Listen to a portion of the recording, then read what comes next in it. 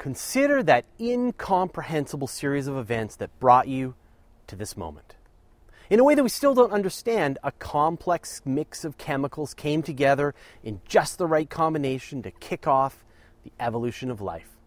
Generation after generation of bacteria, insects, fish, lizards, mammals, and eventually humans somehow successfully found a buddy and passed along their genetic material to another generation.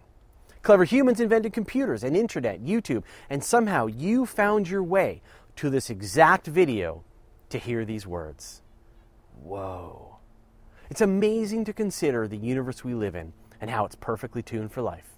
If just a single variable was just a little bit different, life as we know it probably wouldn't exist. Gravity might be a repulsive force. Pokemons might catch you.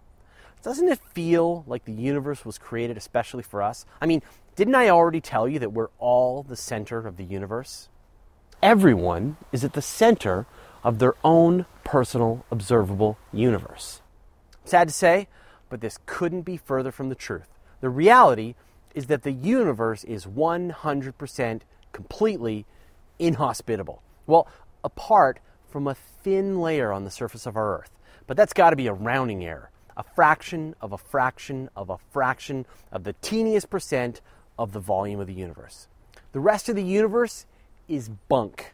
If I was plucked out of our cozy environment and dropped into the near vacuum of pretty much anywhere else, the only resource would be a handful of hydrogen atoms. And what can you do with a few hydrogen atoms? Nothing. Might even give Bear Grylls a run for his money. He might have a little more trouble on a star's surface, crisping up in a heartbeat, into a black hole, surface of a neutron star, near an exploding supernova. Please enjoy the crushing pressures and hellish temperatures of Venus, or the freezing irradiated surface of Mars. Earth itself is mostly a death trap. Travel down a few kilometers and you'd bake and crush from the rising temperatures of the Earth's interior. Travel up and the air gets thin and cold and killy. In fact, without our technology heating, cooling, or helping us breathe, we wouldn't last more than a few days on most of the planet. And when you think about the landscape of time, we even live in a brief thumbnail of a moment when Earth is hospitable. Over the next few billion years, the sun is going to heat up to the point that the surface of Earth will resemble the surface of Venus.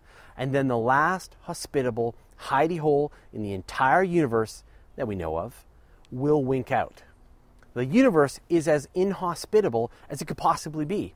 That is, without being completely inhospitable.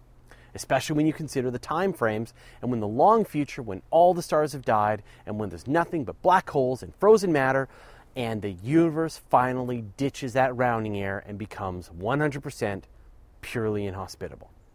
Cosmologists use a term known as the anthropic principle to explain this very special moment we find ourselves in.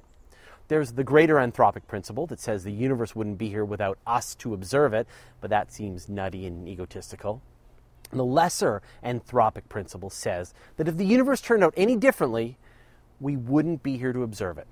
Imagine you threw a dart out of the window of an airplane and it landed in a tiny spot on the surface of the Earth. What were the chances that it would land there? Almost zero. What a lucky spot.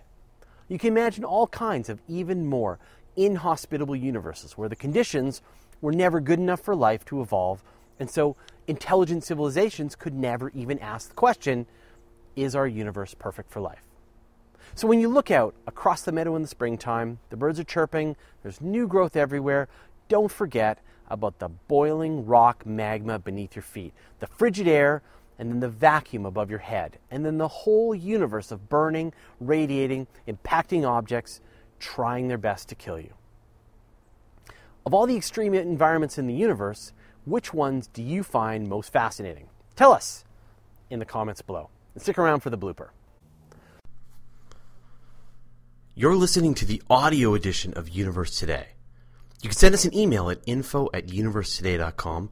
Follow us on Twitter, Google+, or Facebook. And you can see the video version of everything on our YouTube channel.